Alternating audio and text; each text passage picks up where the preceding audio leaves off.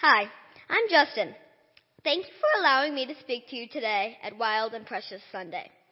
I have 3 things that I would like to express about my wild and precious life. The first is what I hope to do when I grow up and the way I hope to do it. The second has to do with my identity and the way I see the world. And the third has to do with how I handle stress and difficult emotions. As you will see, all of these things are actually related. So first, what do I want to do with my life and how do I want to do it? Something that is important to me is to love what I do. If you ask me right now, I will tell you that I would like to be an airplane pilot. I think I would love that. I'm only 9, so I don't really know what it would be like to actually be a pilot, but I can tell you this. I have flown on an airplane at least 20 times. Each and every time, I wait for the amazing feeling of takeoff, the speed and bumpiness that gives way to a smooth sail up into the sky, up and away from anything stressful or heavy. While I'm up there, I leave it all behind. I love it. I can't think of a better thing to do for a career. I wouldn't even worry about money, as I intend to treat my life and my career the way I treat my life right now. I intend to live to live. I won't live to work, and I won't work to live. I'm just going to live and love, and that will be my life. Now that I've told you about the future me, it's going to be even easier to explain the now me. You see, I already live and love and have that be my life. Some of you know that I don't go to school. We are a homeschool family. I love homeschooling. I have a strong connection to my mom, so going to school every day would be tough for me. I have a strong connection to my dad, too. He works hard at his job all day, which makes it possible for me to stay home and create this life. Thanks, Dad. I love you. I think homeschooling is pretty much the most wild and precious thing. It makes room for all of the other things that make me who I am. For instance, a huge thing about me is my self-confidence. I can be who I am and not worry about being in a position where I am teased and can't get out of it. So what do I want to do with this self-confidence? I get to wear whatever I want, learn whatever I'm interested in learning, grow my hair as long as I can, and do things that make me feel happy and calm. Most people I come in contact with are very curious about the things I wear and why I like my hair so long, so they ask questions and are typically kind. When people have a problem with who I am, me and my mom and dad work together to figure out how it made me feel, and I can move on from there. But it is stressful sometimes. Speaking of stress is something that bothers me very much. I do not have much stress, but when I do, it puts me in a bad mood. Fortunately, there are things I can do to help my mood and my stress level. One of those things is to play my guitar. It is just a stress remover. I practice every day, and when I play, I feel as if I want a stress-free planet. I only started a couple of months ago, but I have come a long way from there. Another thing that means a lot to me is baseball. Baseball, to me, is like guitar in that it takes away stress, but in a physical way. When I can't play my guitar or play baseball, the one thing I can always do is breathe. My mom taught me how to belly breathe when I was only 2 years old. It clears my brain and brings me peace. It also helps with negativity and anxiety. For instance, if there is something I'm nervous about doing or do not want to do, taking deep breaths helps me go into the task with an open mind. I know that I do not have to be excited about everything everyone ever tells me to do, but I try to go into everything with an open mind. Taking deep breaths helps me keep my mind open. Sometimes with my mind open, I even find that I can have fun doing something I dreaded at first. Hey, I might even want to do that thing again in the future. Okay, so I told you about what I want to do with my life and how I handle stress and some of my identity. There is one last thing that falls into all 3 categories, and that is my time with Cradles to Crayons, which is a huge part of my life. My mom and I spend 1 to 2 days per week there, and we also donate lots of things and collect from our house and the homes of our friends. Cradles to Crayons is a non-profit organization that helps kids 0 to 12 living in poverty in our area and around Philadelphia and Camden, New Jersey. They give out clothes, books, toys, shoes, and coats. What we do at Cradles to Crayons is that we are champion volunteers. Champion volunteers are people that act like staff but do not get paid for it. We lead volunteer groups, help organize the warehouse, and support the entire mission of the organization. When I am at Cradles to Crayons, I feel confident and excited about the work we do. I find it pleasing to know I'm helping people. For instance, I know the products I touch when I am there will be in the hands of the kids who need it within 2 weeks from when we were working with it. It is an awesome feeling of accomplishment when we are done every week. Thank you for listening to what I have to say here at Wild and Precious Sunday. So I'm Raya, as you know. At 17 and as a senior in high school, my life seems to be an endless cycle of stress and sleep deprivation.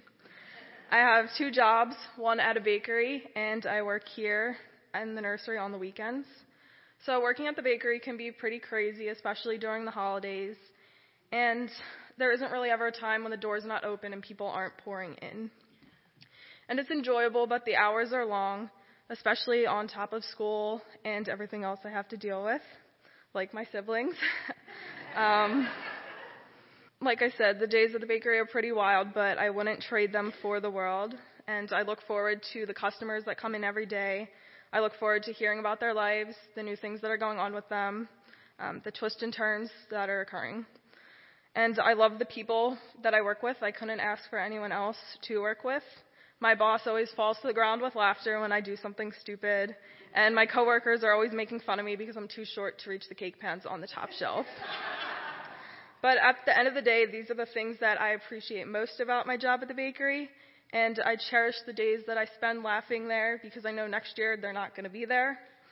And with the nursery, I wouldn't want to spend my Sundays anywhere else but with the smiling, energetic children and the ones who get excited to spin around in wheelie chairs. From school to work, things aren't much different, and with college applications and the endless streams of tests, there's never a time when I'm not stressed out. And although school may suck, I look forward to the most obnoxious sing-alongs in the car in the morning with my neighbor and my siblings as we drive to school, and I look forward to the Wawa runs on Fridays that signify the end of a long week. I live for the spontaneous trips to Kiwi Yogurt after a bad day, and I look forward to movie nights on Fridays with my neighbor and the endless fun that we have after school. And like I said, school's sucky, but this year I'm able to take an allied health class, so I can spend 2 days in a classroom setting learning medical terminology, medical abbreviations, just academic stuff. But then the other 3 days I'm at Phoenixville Hospital in different clinical rotations. So far this year I've been with rehab, physical therapy, occupational therapy, the ICU, lots of different things. But this week I was able to spend 2 days in the OR where I was able to see 2 different surgeries. So it was really cool being able to experience that. One of the surgeries was a robotic surgery, and it was definitely cool to be able to see something so advanced and just happen right in front of my eyes. And the second surgery was a plastic surgery, but the surgeon was so engaged with us, and he was telling us what was going on. He allowed us to stand right up next to him and see what was happening. So I definitely look forward to those days, the small things that happen. The surgeon actually ran out of the OR at one point because he had to go to the bathroom. So it was pretty funny. And it's definitely things like that make it worth it. So throughout most of high school, I failed to join the clubs that I wanted to join. I failed to form close relationships with my friends because I was always so busy with school, always so busy with work. So this year I'm trying to change that because it's my last year of high school. So my brother's in band, and I remember at one of the football games this year, we were sitting next to the band section, and I looked over, and all of the people that I'm friends with were all having so much fun with their band friends, and that made me realize that I should have joined these different clubs. I should have formed close relationships and not necessarily ignored, but taken time from work, from school to have fun outside of that. So I don't want to live my life surrounded by regret and a desire to make up the things that I didn't do. So this year I'm joining more clubs. I'm making new friends, taking risks. And in order to leave my impact on this world, I have to step out of my comfort zone and fill my life with positive experiences, even if they may seem risky at first. So when somebody asks what I want to do with my life, I reply that I want to be a doctor. And they always say, that's so much schooling, that's so much time, you're never going to be able to have a life with going through that academic process. But medicine is what I'm passionate about, and that's what I want to pursue. So I know that I will be able to make the time for my friends as well as my schoolwork on that path, and I will be able to become a doctor one day, no matter how hard that path may be. So a career like that requires a lot of dedication, but I know that I'm going to be able to do that with the support of my friends and my family. And as cliche as it may sound, I'm going to be able to do the things that I want to do, like travel the world and see all the beautiful places that I want to see. And I'm going to live a life without regrets. This is my own life. Nobody else's to control. So it may be wild at times, but that wildness is what makes it precious. And I wouldn't trade anything for the wild, crazy things that happen, because they lead to some of the most precious, important moments. And I'm going to continue to live a wild but precious life, a life that belongs to me. Good morning, everybody. So in case you don't know me, my name is Ben Kaufman, and I have been attending Wellsprings for a few months, and I became a member a few weeks ago, actually. Thank you. But in light of that, I want to take this opportunity to thank this entire congregation for all the support and love that you've expressed towards myself, my very large family in the back over there, and just other new members as well. Because really, I've never felt more welcome in any other congregation in my entire life. So I know this is cliche, but thank you from the bottom of my heart. So I'm up here today to talk about what is wild and precious in my life. Now, believe it or not, last year I was clean-shaven, short-haired, had no piercings. So yeah, that's me and my sister in May. And in case you haven't noticed, I look a bit different now. Last January, I pierced my left ear, and this summer I decided to grow out not only my hair, but a beard as well. And who knows, a sleeve tattoo may be in the near future, much to my parents' dismay. Yet before I go further, let me send out a small warning to anyone who wants to follow suit in appearance changes. When you make that many changes, a lot of people won't recognize you anymore. And, that's not necessarily a bad thing, considering many of my classmates. Silliness aside, I made the decision to drastically change my appearance for a very specific reason. Last year, I confronted the fact that I suffer from severe social anxiety and depression. My whole life, I had been running from myself, too scared to face the reality that I needed professional help. So instead of being myself, I created a personality that failed to fulfill my true self. This mask-like personality that I created met the expectations of society, my peers, authoritative figures, and my family, but not myself. My most common tool was to force myself to put a smile on my face and to let everybody know I was okay, even though I was not okay. Unfortunately, this resulted in self-hatred, a fear to be myself lest I be judged, and a tendency to isolate myself, both physically and emotionally, from everyone around me. This led to some very dark times in my life. In fact, I nearly failed out of college 3 separate times because I could not bring myself to exit my dorm room and face the world that so frequently hurt me for being myself. If anyone is experiencing this darkness right now, please know that it will not last forever. You will get through it, I promise. For me, what helped the most was an attempt to recognize what was precious in my own life.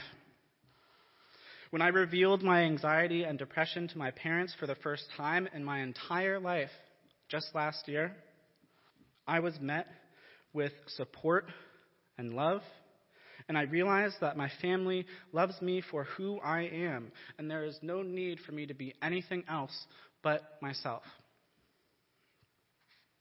I realized they might not even fully understand my situation. It's very hard to understand anxiety and depression if you don't have it yourself. But that didn't matter because they were still there to help, and they made an attempt to understand. This grew my confidence, and eventually, I decided to open myself up to the world. I made a conscious decision to be vulnerable.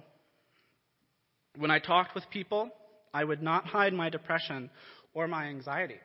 For instance, if I was giving a talk in front of a bunch of people, I might tell them that I nearly failed out of college 3 times.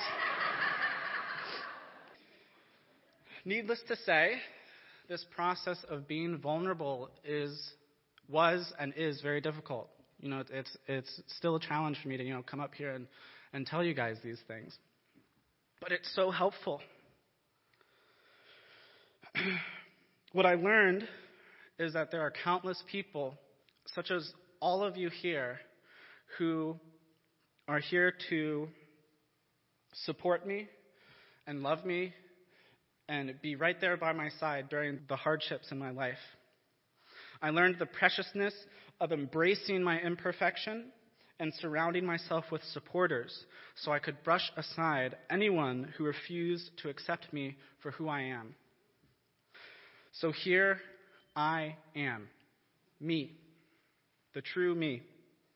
I stand in front of you today with an appearance that is different from the norm. Some, including a few members of my family, inform me that this look is rather wild. To me, this is not a bad thing. Because this wild look is an expression of my unique self, my differentness. When you accept yourself for who you are, even if it's different, you learn the most important lesson of all, that your own life, no matter how wild or how different it is truly precious. I implore you all to be yourself always. Accept who you are, and I promise you will learn to love yourself. I hope every one of you can embrace your inner wild and learn to love the precious life that is yours. Thank you. My name is Heather Sowers, and I'm very thankful to be here today. It's pretty exciting to see actually a lot of faces that I don't know. I've been coming here for 3 years, though I usually come to 11 o'clock. So I'm excited about how many more people there are here to meet.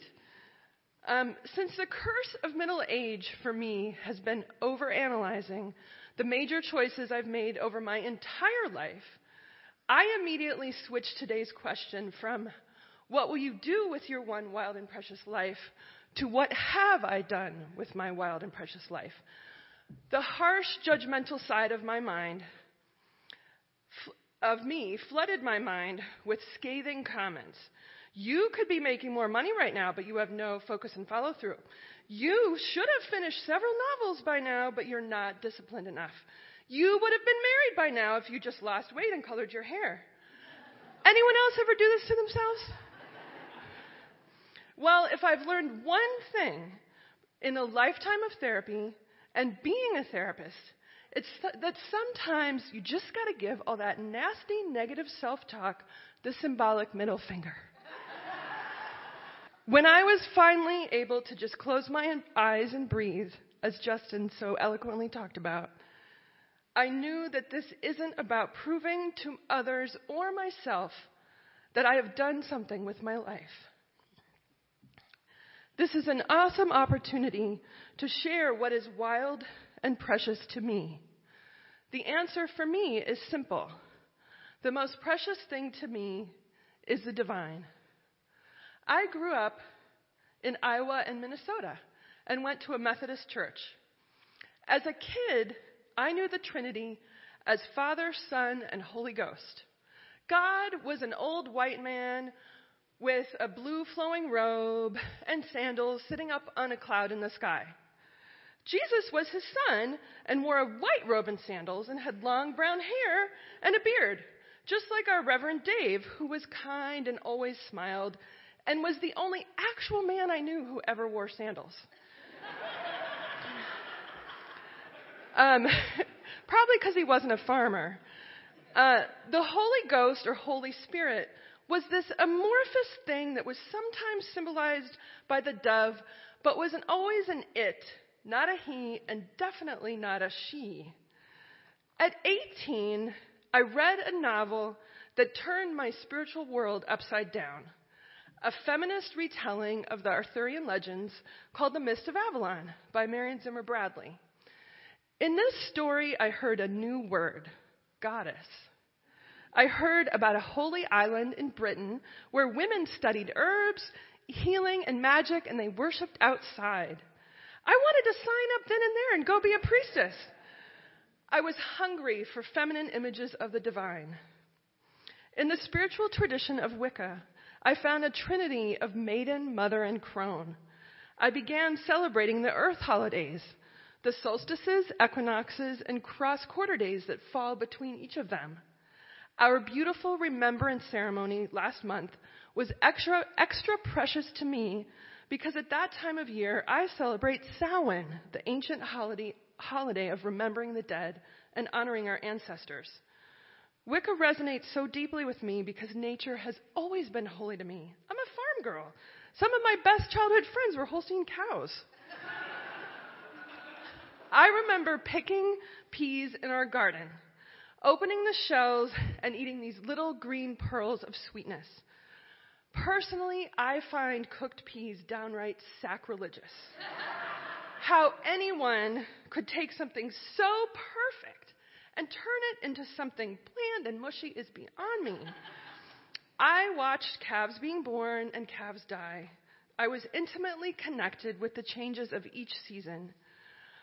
My grandmother was a true daughter of the land and took me on walks in the woods and taught me the names of wildflowers and birds: trillium, Dutchman's breeches, bloodroot, mayapple, chickadees, jays, titmice, nuthatches, and her Jenny wrens. We eventually lost our farm, moved to Maryland, and my parents divorced. At 16, I spent 5 days on a tiny wooden sailboat, that means no motor, on the Chesapeake Bay for an outward bound trip. For the first time since my family fell apart, I felt hope. Out on the water, writing in my journal under a silent, starry sky, my soul was uplifted, and I felt curious and excited about exploring my inner life and discovering who I am. That was one of many moments in my life where I experienced the healing power of nature. It is wild and precious to me that I have a masculine side and a feminine side, and I connect with those aspects of the divine as well. On the fall equinox, several weeks after September 11th, 2001, I went backpacking in Glacier National Park by myself. I lived in Montana then, so it wasn't too far of a trip. I stood alone under a full moon by a lake surrounded by high mountain peaks. I felt held by Mother Earth. My soul was soothed by standing on the ground and feeling a deep and feminine force surge up through my feet and charge me full with gratitude and love. Given the tragic violence of 9/11, I was also deeply connected to Jesus, the peacemaker, and the pacifist Quaker tradition I called home at that time. In that wild place, I was humbled and in awe. I acknowledge that the biggest part of the divine for me is beyond gender and form. It has been called the great mystery, but it's ultimately beyond words. When I pray, I say God, Goddess, all that is, to honor my Holy Trinity. I'll tell you something absolutely terrifying. I don't know what I'm going to be actually doing with my one wild and precious life 6 months from now, let alone for the rest of my days. I may still be a social worker, or I may be a sheep farmer. I may have a family, or I may be single and childless. I may have finished the novel I've been working on for 15 years, or I may have thrown it in the fire and let it go. What I do know is that when I hear the word God, I don't see an old white man on a cloud anymore. The sacred for me includes Jesus, Buddha, Artemis, Kuan Yin, faces and stories that combine for me into an eternal Heavenly Father and an ancient great mother. The sacred includes the masculine aspects of mind and will, and the feminine aspects of heart and body. What I will do with my one wild and precious life is to keep these divine aspects of my life in balance. I keep in balance in my life by walking, breathing, writing, and loving. I keep in balance by being outside and doing simple things to protect the earth that is so precious to me. I keep balance in my life by being part of this beloved community where I can speak the truth of my heart. Thank you, my dear friends. Namaste, Amen, and blessed be. Reverend Ken approached me 3 weeks ago about speaking as a 50-something at today's service. I said I would enjoy that, and I thanked him. As he walked away, he turned back and asked, "You are in your 50s, right?" I can't believe Reverend Ken thought I was 48 years old. So I thanked him for asking, and I told him I'd be 55 at the end of this year. Thanks for letting me share that, Ken. What will I do with my one wild and precious life? It's tempting to talk about a bucket list, but I'll set that aside.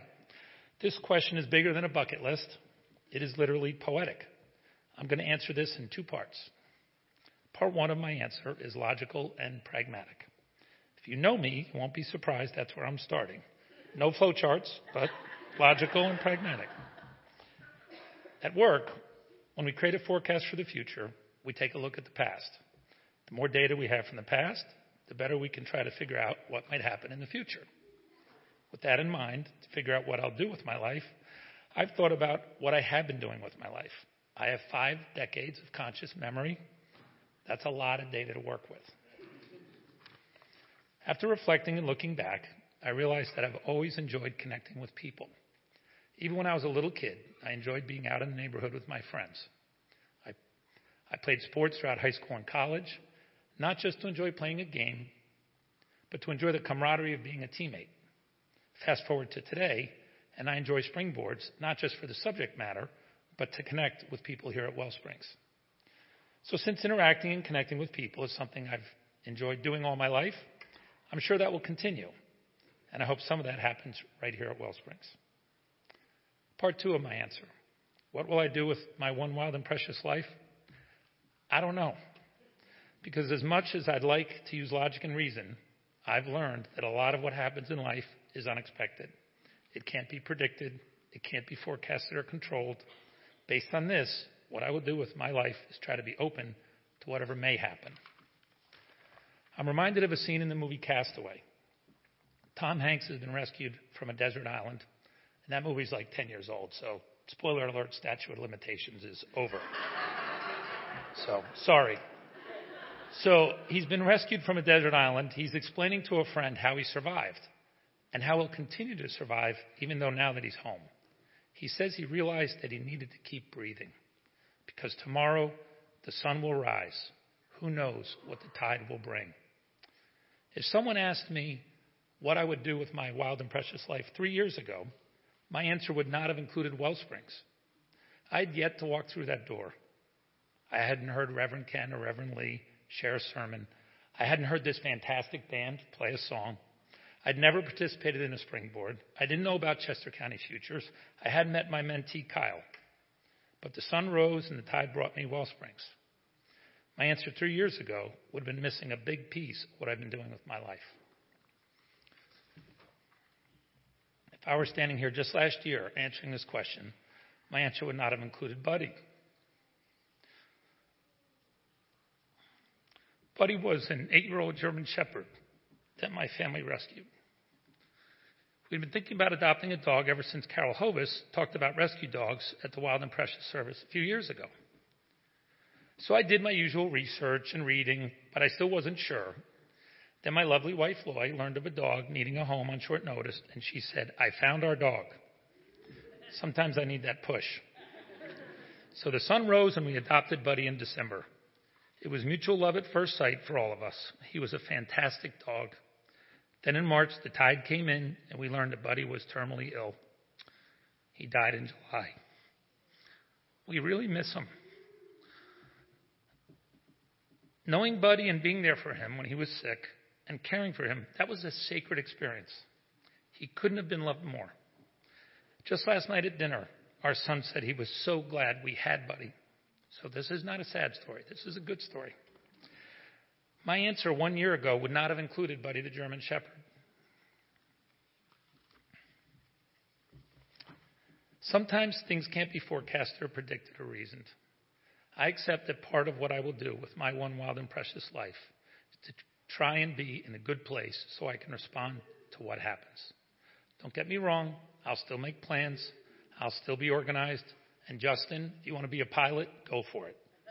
I'm not throwing up my hands and saying it's all a crapshoot. However, some things won't go as planned. Some things will just come in with the tide.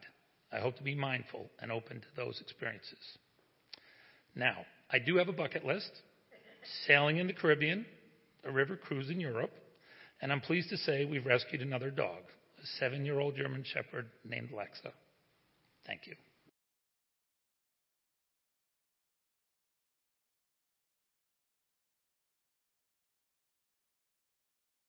Good morning. If someone with a wild imagination sat down to create a life of extremes, not just about a road less traveled, but a road that no one in their right mind would imagine traveling, that would be my life, my wild life. My mother, Doris Kurz, was a young woman in college in Bozeman, Montana, who met Ahmed Al-Saya, a young man who was on a 1-year sabbatical from Mosul, Iraq. You know, that's the city that's under ISIS occupation, and all kinds of bad things have been happening there. My father was sponsored by the U.S. State Department in one of its programs for emerging leaders, bringing them to the U.S. to win hearts and minds in the Middle East at the time. Little did they know that my father would win the heart of my mother and marry her in 1954. Now, she had grown up on a ranch in North Dakota in an evangelical Christian family. He grew up in Mosul in a conservative Sunni Muslim Arab family. Got to get all that in there. Their backgrounds couldn't be more different. And at the time in the 50s, you probably know that there were laws in this country about biracial marriages. It wasn't even allowed in some states. Her family wasn't very happy. They had hoped Doris would marry a nice Christian young man, and not only was Abed not a Christian, he was taking her to live in a country they'd never heard of with heathens.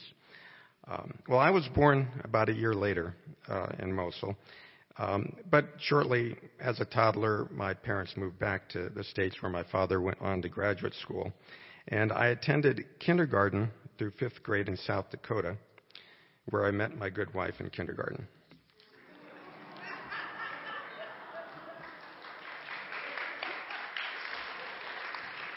But that's another story that deserves its own service. And that was wild and precious in its own way. But after 5th grade, my family moved back to Mosul, where my father was involved in founding the University of Mosul. And I grew up in an Iraq that was governed by Saddam Hussein, and it was very, very challenging.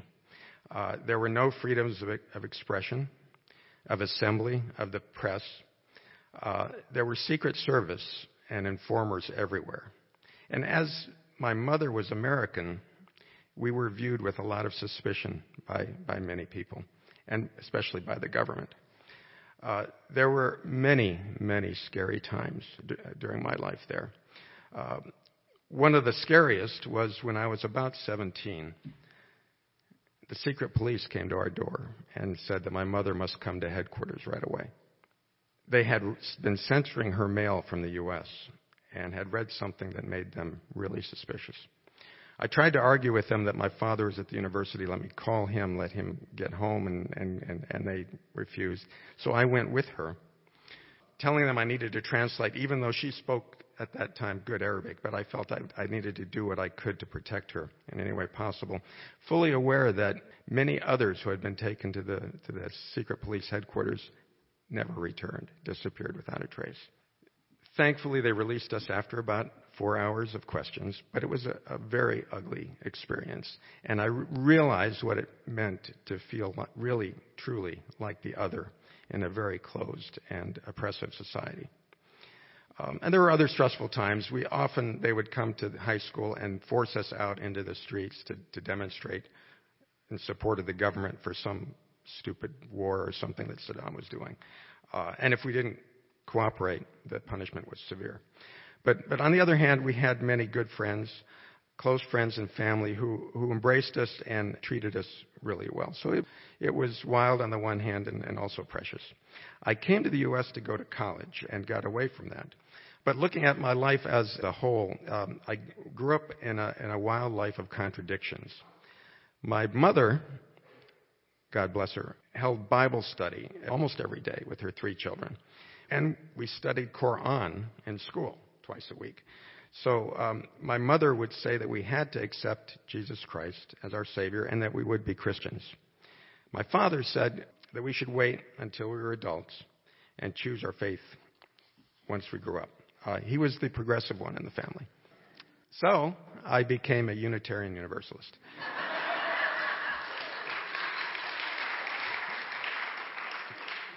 Although I like to say that I am a Sufi Muslim UU, because I do find a lot of inspiration in that part of my family's tradition. Living here in America has been a blessing in many ways, but it's been a mixed blessing. My outward appearance, as Reverend Ken would say, is white, male, and could be seen as privileged. But I realized soon when I started in the workplace that white card of privilege would get pulled when they heard my name or learned about my background.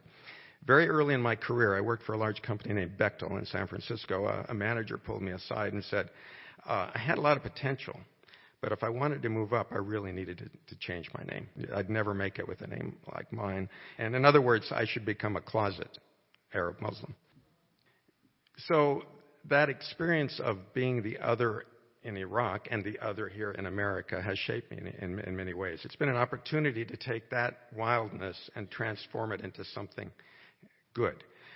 It helped me understand the value of breaking down stereotypes, of promoting tolerance, celebrating diversity.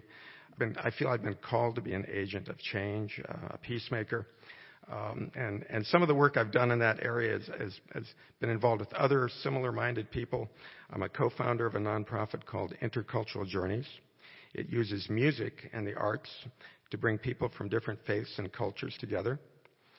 We've had Israelis and Palestinians and Syrian musicians together. We've had Native Americans, African Americans, Chinese, just about every ethnic group that we brought together to show that we can get along. It's possible.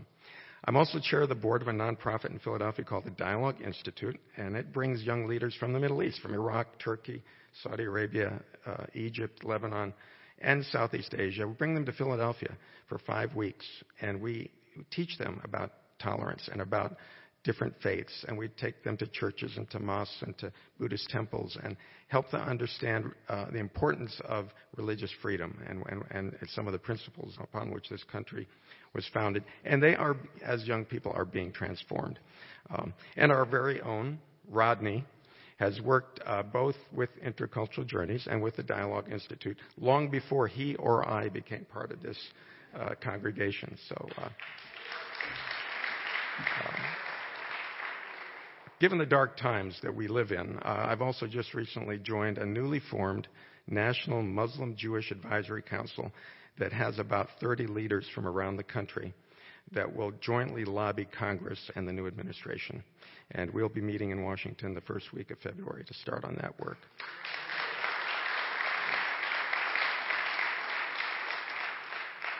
Some of you know, and some of you have been to our farm where I want to say Mary and I, because she does a lot of the work, even though she claims they're my horses. But we have Arabian horses, and my father's tribe bred horses for many centuries in Arabia. And it's a beautiful animal that really has been also a bridge of peace between cultures. And I've been part of an international community of breeders from around 60 countries that come together and have formed many friendships through the horses. So, indeed, my life has been wild in some ways and precious in many others. And I'm grateful to be a part of this wonderful community, as Ben said, where we can be our true selves. And it's a community that helps us figure out how to be the change that we want to see in the world. Thank you.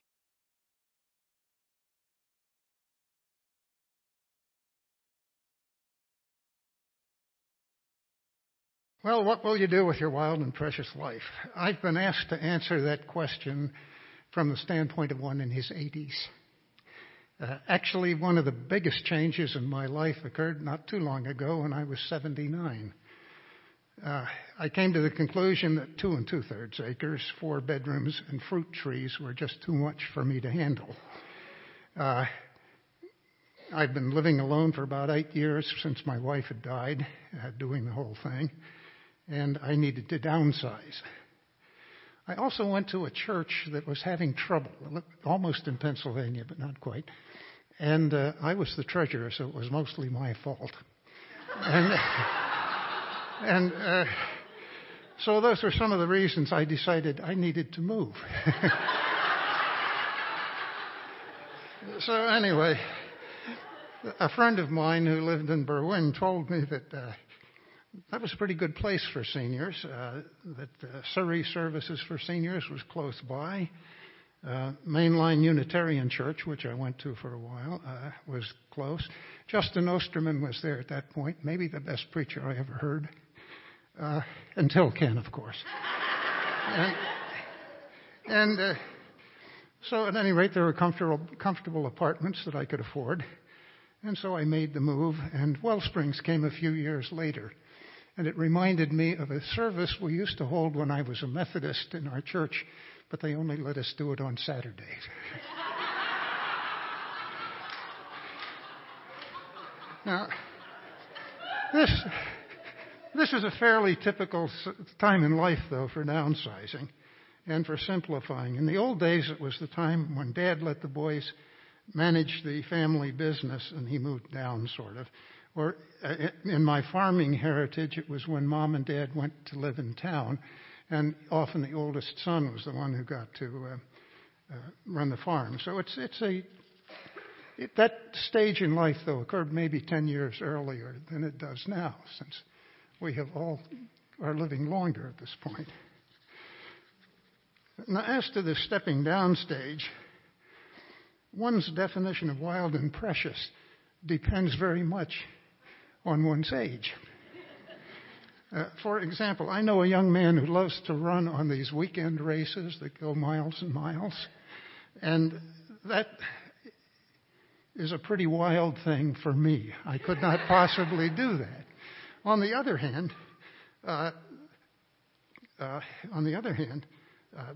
I suspect that the ability to do that is actually precious to him. And so depending on how old you are, it's where you stand on that. I do a 20 to 30-minute walk on non-rainy days. And that's as close as I can come to wild physical activity. But even that ability is precious to me. I can remember my first drive with a driver's license. My dad sat in the car and read his mail. It was a wonderful thing he did for me. I'm still allowed to drive a car, but I'm aware that is going to be a limited time thing too. It's kind of a rite of passage at both ends. It's an initiation and then a dismissal from the mobile majority. I keep records accurate to do my taxes, but not down to the last penny ones I used to. I can keep my apartment clean, if not orderly. I subscribe to and read about a half a dozen magazines, read the Sunday Inquirer and do the puzzles. I try to do the New York Times puzzle. And I sing in the Surrey chorus, and I get to sing here every Sunday with a great backup band, and it's just wonderful. And I love it when Rodney's here too.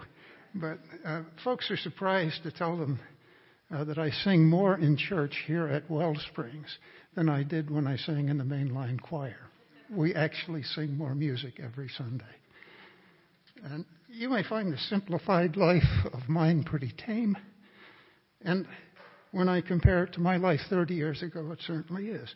But at 84, I still find it precious and about as wild as I can take.